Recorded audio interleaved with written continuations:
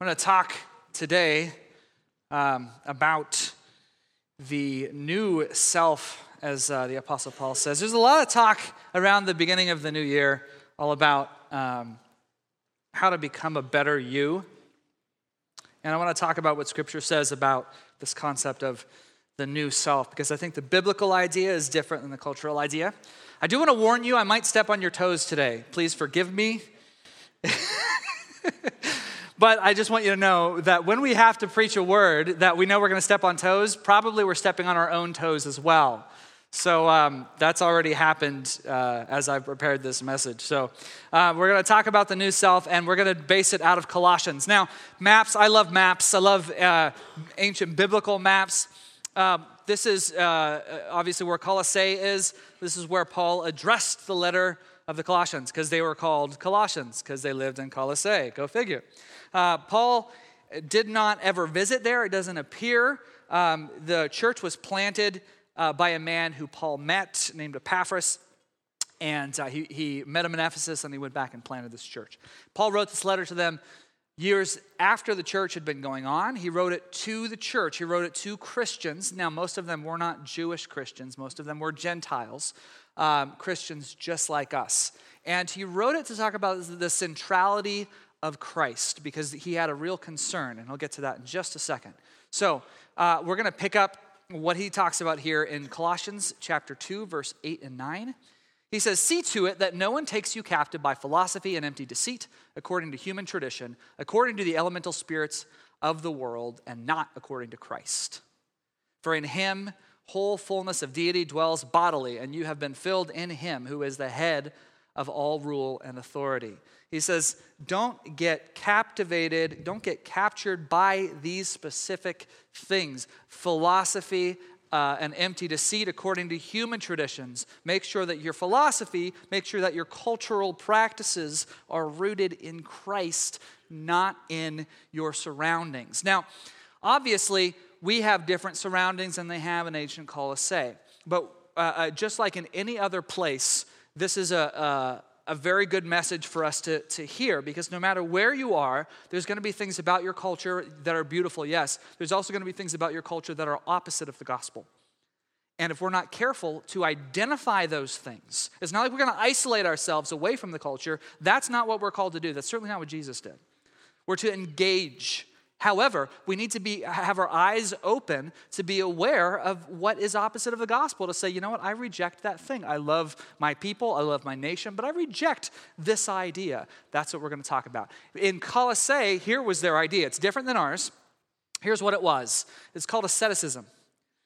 And that's basically the doctrine that a person can attain a high spiritual and moral state by practicing self-denial, self-mortification, and the like. Here was the basic idea. Pain equals salvation. How would you like to be a part of this? It's actually sort of, you can trace asceticism through probably pretty much any religion that's ever been, and see how people have taken ideas that maybe weren't that harmful and then injected this into it, and then it got dark, and it makes, or if it's already dark, it makes it darker. You can see this through the history of the Christian church as well. All you need to do is look at the life of Martin Luther early on to see things like this. So, asceticism was unchristian. Now, why was it unchristian? Not just because God doesn't want us to whip ourselves or crawl around, a whole bunch of stairs on our knees until they're bleeding. Those things are naturally bad. He created the body. The body's a good thing. Asceticism is a bad thing. But it wasn't just that. It was the fact that it was completely according to traditions of men. It was completely according to the philosophy of the day, and it was in no way rooted in Jesus Christ. Therefore, a Christian who is supposed to be rooted in Jesus Christ should not embrace it. Is that good logic?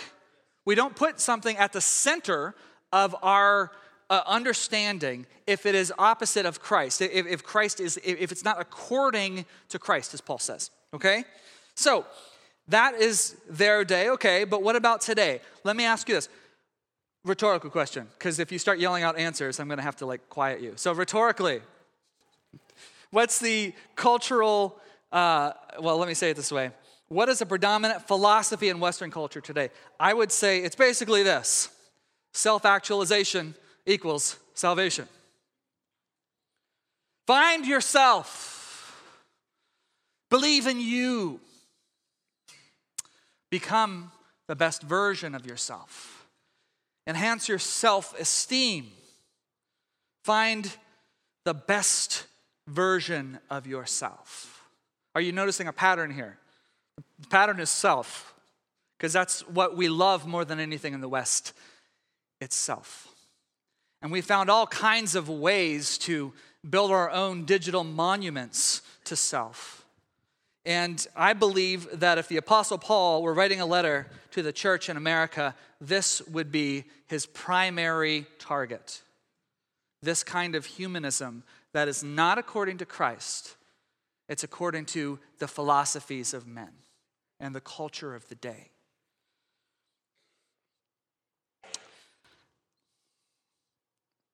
I read this week in the American Gospel. Self-doubt is a sin. Excellence is a fruit of the Spirit. Genius is our saints. Self-actualization is salvation.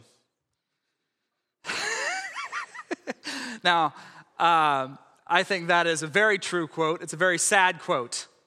Self-doubt is sin. How many times do you see this come up in the modern movies? You know, your problem is you just don't believe in yourself enough. You're doubting you. That's your problem. All of these things. This is not the gospel. It's not the gospel. Now, I want to be clear here. Your individuality, your strengths, your unique. And we just did this class called Kingdom Identity in the fall, and we actually talked a lot about our individuality and our strengths. In fact, we even took a test called the Strengths Finders Test to understand the unique way that the Lord's designed us. So we don't think that that's a bad thing. I actually think it's a beautiful thing, and it's totally worth investing, and it's totally worth celebrating. But the thing is, if you don't have a context for who you are that's bigger than you, then that's idolatry. So that's where we find ourselves as a culture today. We want to find ourselves for the purpose of finding ourselves. Do you see the difference? It has to come in the context of the kingdom of God, and particularly it must be rooted in Jesus Christ himself. Otherwise, we're the center of our own little world, and that's a problem. That's a real, if you find yourself in the center of your own world, that's a problem. Worship of self. Look, when I look at the beginning of the new year, there are things that I think about that I want to do better. Are you guys with me? You're like, I want to do better in this, right? I want to do better. And I do. There's all kinds of things I want to improve at. I look and I make resolutions and I'm like, man, I want to get into shape because I used to be in shape, but it seemed like a long time ago. I want to get in shape. I want to write more. I want to do more creative projects. I want to do this and this and this. And those are okay to have. In fact, it's really good to set those kinds of goals. But for what end? For what end? If there's no context for it, if we're not setting goals in order to bring his kingdom or to invite him more into our life and become more like him, then we've become just like the culture. This is why I feel we must point this out and we must see the culture worships self. We as believers cannot fall prey to that mistake.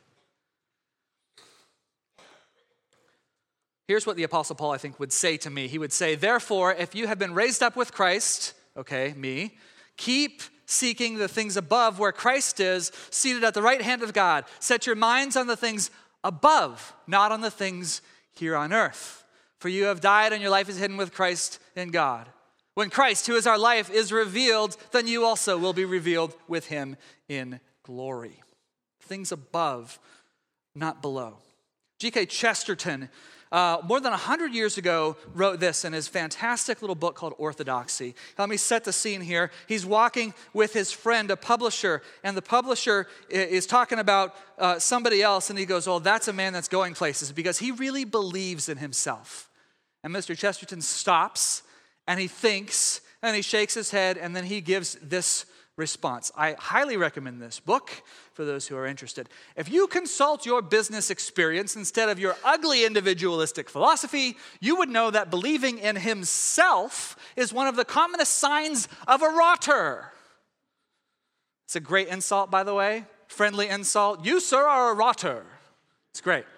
Actors who can't act believe in themselves, and debtors who won't pay.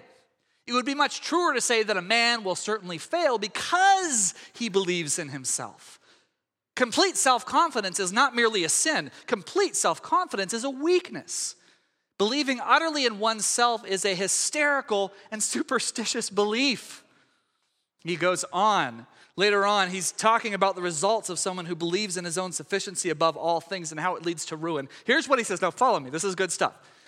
This horrible fancy has in it something decidedly attractive to the somewhat mystical egoism of our day. And our day, right? The publisher who thought that men would get on if they believed in themselves, those seekers after the Superman who are always looking for him in the looking glass. Oof. Those writers who talk about impressing their personalities instead of creating life for the world. All these people have really only an inch between themselves and this awful emptiness.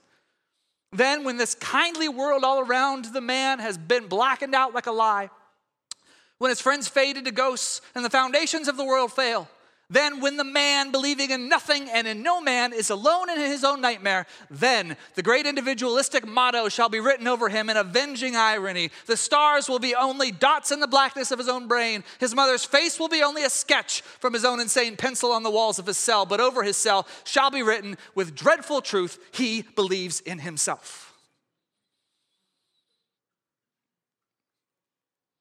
He wrote that over 100 years ago. And I think he wrote it for today.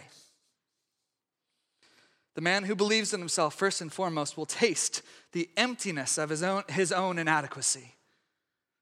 The worst thing we can do in the church is to say, you are good enough. You're not. You're not adequate, guys. You're not.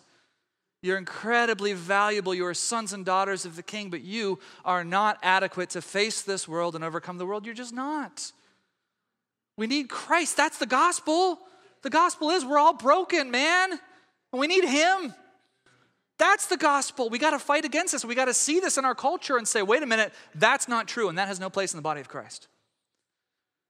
You're not called to believe in yourself. You're called to believe in him. So therefore, Paul says this, therefore, consider the members of your earthly body as dead to immorality, impurity, passion, evil desire, and greed, which amounts to idolatry. For it is because of these things that the wrath of God will come upon the sons of disobedience. And in them you also once walked when you were living in them. But now you also put them all aside, anger, wrath, malice, slander, and abusive speech from your mouth. But this is part of my true self, man. I'm just angry and I'm edgy and sometimes I just don't like it. Well, you know what? Put them away. That's not supposed to be part of you anymore. That's not supposed to be part of any of us anymore.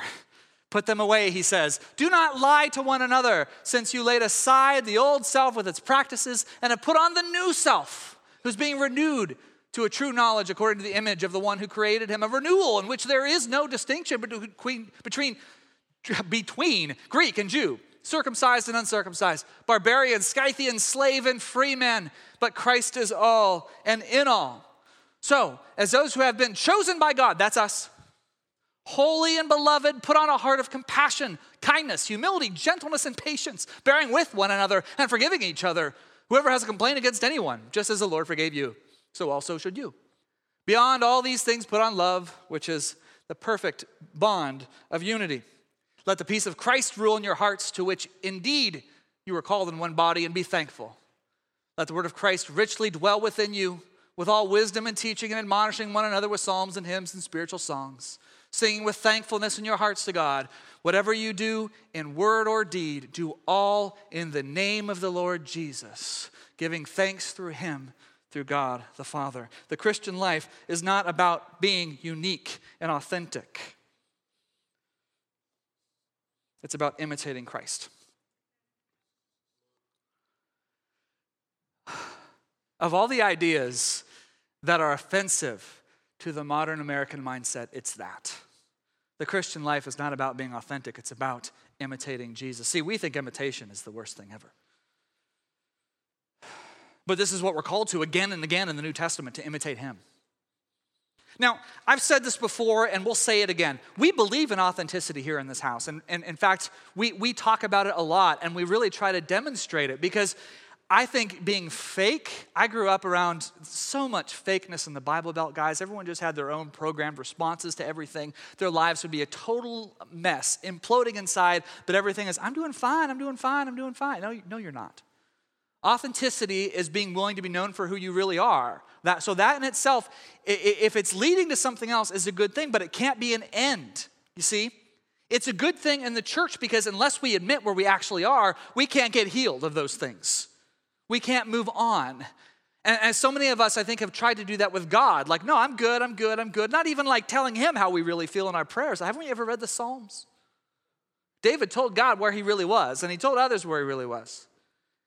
Authenticity is a means to healing. It's a means to being honest so that we can get over those hurdles, get over those blockages, whatever those are, and we do that in a body. Authenticity cannot be for its own good. But the culture says this is it. It's all about being your real self, man. Self-actualization. You'll find your own sort of salvation in just being who you are and celebrating it. And the Apostle Paul says, no, not true.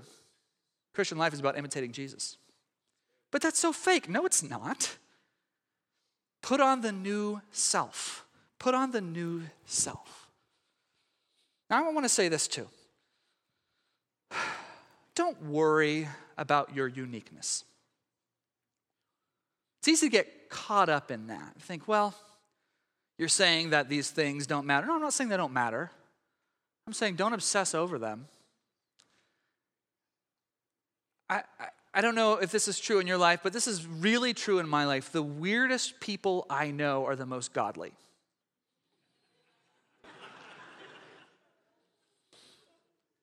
Some of you guys in this room, I would put in this category. Isn't it interesting how when Jesus gets a hold of a person, the beautiful deposits that he put in their personality actually shine brighter? Have you noticed that? And you'd be different. You'd be totally different. Completely, totally different people. I'll give you just two people in this. Doug Easterday, incredibly wonderful, godly man. Jeff Starr, incredibly wonderfully godly man. Are they anything alike? No. No, they're not. They're not remotely alike. They're totally different. Have you ever met another Doug Easterday? Have you ever met another Jeff Starr? Guarantee you haven't. Do you see what happens is God puts beautiful things in us, and when the Holy Spirit comes in, a light comes on inside and it shines brighter. Now look at the opposite. The people who all, you can tell, I remember even growing up, you could always tell the people who wanted to shine their own uniqueness the most. You know how you could tell? They all looked alike. It's true. You think about it era by era. So when I was in high school in the 90s, the ones who were really, really different, and this was me for a while too, were the ones who had the long hair. I used to have long hair. My wife would have hated me if she had known me back then. I used to have long hair that I'd part right in the middle and it'd come down over my eyes, and I would wear flannel. I love flannels today, but it's just because I like them. It's not because anyway. So, and you'd walk around, you know. People would walk around with their copies of Edgar Allan Poe and the latest Nirvana CD, you know, and be like, I'm so different and moody. This is just the way I am. And they're like, well, you look exactly like everyone you're eating lunch with right now. And you can see this in every era. And the 80s is the funniest because that's when, you know, people discovered like this neon hair dye and all this stuff. Like the hot pink. They're like, we're so different. I'm so unique. I'm so pierced in 100 ways like all your friends over here. And it actually makes me sad. It's like you want so badly to be noticed. You want so badly to have an identity, and you're seeking it by trying so hard to push these extreme things just like everybody else. So you wind up completely self-sabotaging what you really want. What you really want is to be known and be loved. Well, you don't actually have to perform for those things. You're already really known and really, really loved. Isn't that good news? What I'm telling you is you don't have to perform. So, don't worry. Don't worry. You're not going to become homogenous. You're not going to look like the next person. The more Christ fills you, the more vibrant and bold you're going to become anyway. Don't even worry about those things. Just keep your eyes on him. And that's where you really begin to shine. Put on the new self, as Paul says. The new self is not the best version of you. Rather, it is a life which insists on the centrality of Jesus Christ in everything. It's not a new version. It's not the best version of yourself. It's a life which insists on the centrality of Jesus Christ in everything. Paul just gave us these two lists. The old self, we just read it through it. Immorality, impurity, lust, evil desire, greed, anger, wrath, malice, slander, and abusive speech. So many of these things are just so common and just get chalked up to personality nowadays. Have you noticed this? Oh, I see so much of it online, guys. It's so sad. They're like, well, you should know better than to talk to me that way because this is what's going to happen if you do. This is the way God made me. Like, what are you talking about? He says, put on the new self. That's the old self. Here's the new self, a heart of compassion, kindness, humility, gentleness, and patience, forgiveness. Put on love, give thanks. Here's what Paul says the new self looks like. Do you know why it's like those things? Because that's what Jesus is like. And when Jesus shines inside of you, you become new. You become different. You become new. The new self is about becoming like Christ. The old self is about getting. The new self is about giving out. The old self is about consuming. The new self is about creating. The old self is about turning your individuality up to 11. The new self is all about becoming like Jesus. John the Baptist said, I must decrease so he can increase. And I think that is a good mindset even for us today. We step back so we can have more of him. He needs to shine. I need to just retreat a little bit and let him shine on and in me. That's the new self. So how do we put on the new self? How do we do it? Well, not by ourselves. And here's the other place I'm going to step on some toes. Some of you guys think you can do this on yourselves, by yourselves, and you can't. You can't. I was talking in a YWAM school about a year ago. I was talking about the need to have one another in our lives and be real with each other and have friends to speak into our life. And she looked angry. She had a very stone face. She raised her hand and she said, why? I said, why what? Why do we need other people in our lives? Why can't it just be me and Jesus? I said, because you're not strong enough. She didn't talk to me the rest of that week. But it was the truth. You're not strong enough, guys. You're not. You're not. See, here's the thing. Many of us, how many of you guys are saying, listen, you don't need to convince me that immorality, impurity, greed, all these things are wrong. I know that, and I want to become more like Jesus. But I keep getting hung up. But I can do this. I can do this. And the year comes around. I can do this. I can do better at this.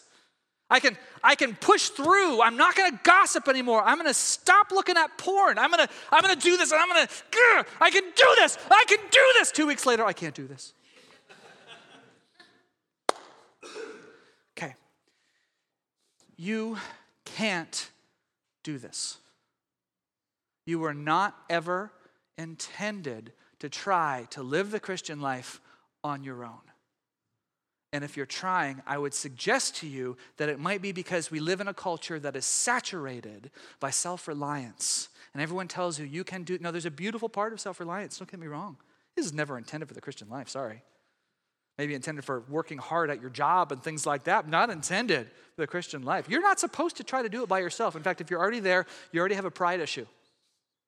Sorry, toes. You're not intended to try to do it on your own. Now, here's what Jesus said. Ask, and it will be given to you. Seek, and you will find. Knock, and it will be open to you. And we see this throughout the scriptures. If any man lacks wisdom, let him ask. If you need healing, let him call for the elders and ask for healing. If you need grace, Lord, help my unbelief. You see, he's opened up his arms and he's saying, I am here for you. I am here to love you. I'm here to be with you and to walk through life together. How tragic is it when we go, no, it's okay, I'm good. Do you want to put on the new self this year? Ask. But don't just ask him. Please ask him. But invite other people into those dark places. This is the hardest part, the vulnerability part. There's a way that a plant grows that we know it needs water and it needs sunlight. I don't think we're so much different. We need the washing of the water of the word, and we need the light of truth to shine in our hearts. We need to walk in the light. We need to learn to embrace and love the light, to be known for who we really are, to be known for the darker part of our hearts, and to be able to say to somebody, would you please look at this? This is messed up and I need help. To be able to invite someone in there. And I know it's hard. Vulnerability is difficult. But guys, that's why we're a family. We're a family because one person can't do it by themselves. None of us can do it by ourselves. So here we are. We got a whole bunch of people in this body. And I think all of us who have Christ as our Lord hopefully can push aside the self-actualization stuff. All of us want to be closer to Jesus. All of us want to be more like Jesus. How do we get there? What do we do? The first thing is open up your heart. To truly be vulnerable. And what I'm asking you is this, to take some ownership in your own discipleship process. To be able to see it. Because, you see, we can't see all these. There's too many people. I can't know what's going on. Pastor Joshua can't know what's going on. Pastor Jeff and Janelle, we can't know everything that's going on in your hearts. So in order for us to be able to speak it, or family, or other brothers and sisters, you have to be pastoral staff. In order for anyone to be able to speak in, the only way they can do that is if you're honest about what's actually happening. I'll never forget working in YWAM Tyler's staff for years, and there was a wonderful young couple, newly married, that were on our teaching staff, and boy, we just loved them. And they'd been married about 6 months when suddenly we get a call. It was like, she just left and they're splitting up. And I was floored. I could not believe it. And I was one of the leaders there. And I realized, okay, I really wish we would have had better insight. I really wish we could have taken better oversight of them, been close to them, figure out what was going on. But then my heart broke too, because I thought, how in the world could we even know unless they were honest about what was happening? We're struggling as a couple. And I just was heartbroken that they never said, and their marriage didn't make it. And how often does that happen in the church? There are all different kinds of scenarios. Somebody's hurting and bleeding inside, but they're too ashamed to be able to say what's really happening.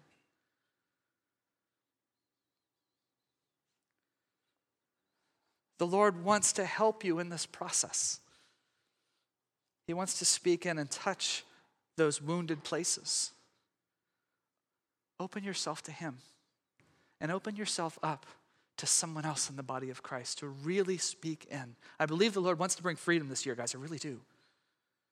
This isn't a year to become a better you. This is a year to become more like Christ. And that is a good thing to aspire to become more like Jesus this year. You probably, as we read over this, you're thinking about certain things, and they're jumping off the screen as I'm reading them. Because in your heart's like, zzz. It's almost like a little shock. You're like, ooh, lust, greed, all right. I'm not so much with abusive speech, but then I go over here and humility, okay, all right, I know that's not a good one because I don't have that one yet either. You can feel these things, I can't. All those things, you know what, that's your conscience. That's okay, that's jumping out. Don't rebuke that. That's not the devil probably, unless he's kicking you for it. Your heart knows and your conscience goes and it goes, hey, we need to work on this thing. It's like your gas light coming on. If your low gas light comes on, don't rebuke it. That's not the devil. It's actually a really good thing. Some of you guys have like a check engine light or a gas light coming on your heart. Pay attention to that. Pay attention to that. What is it in your heart? You know those places. My plea to you this morning is this. Jesus Christ came so that you could be healed. He came so that you could be made whole. And he's offering that. He offers that every day. Remember, his mercies are new every morning. No matter where it is that you've fallen, no matter what hang-ups, no matter what loops you feel like you've been on, his mercies are new every morning. And part of his mercy isn't just forgiveness, it's the grace that he's given, the grace that he's offering through his other children. This is a year for freedom in this house. Do you receive that? Let's stand together.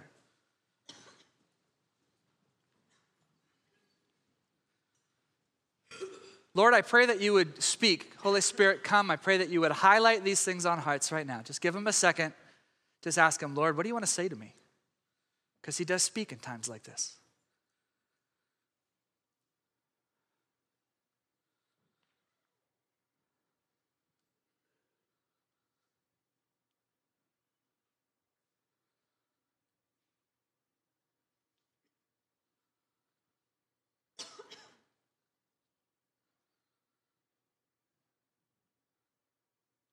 And I give you a minute here now to silently respond to the Lord.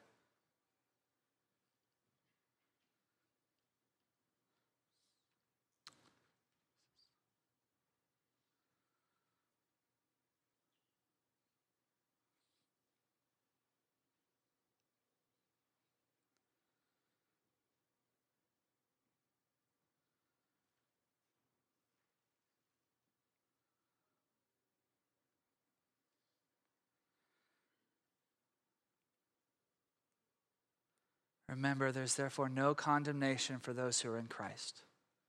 There is no condemnation for those who are in Christ. His mercies are new every morning. Great is his faithfulness. Great is his faithfulness. Great is his faithfulness.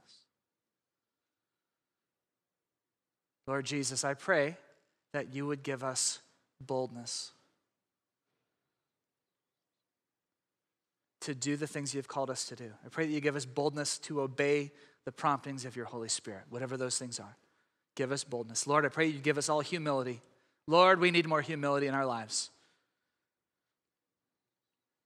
We need more of Jesus. Help us, Lord, to heed your promptings.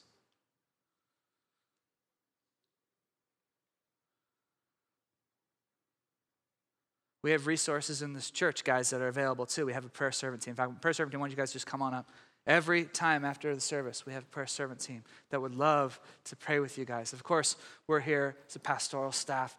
We're here. We also have a sozo ministry. If you need healing in some of these deeper places in your hearts that you've been, having trouble with, especially if you've had trouble with for a long, whatever those things are, come. Maybe schedule a time with the sozo ministry team. But what I'm telling you is this. We are family. We're family. So let's become more like Christ together.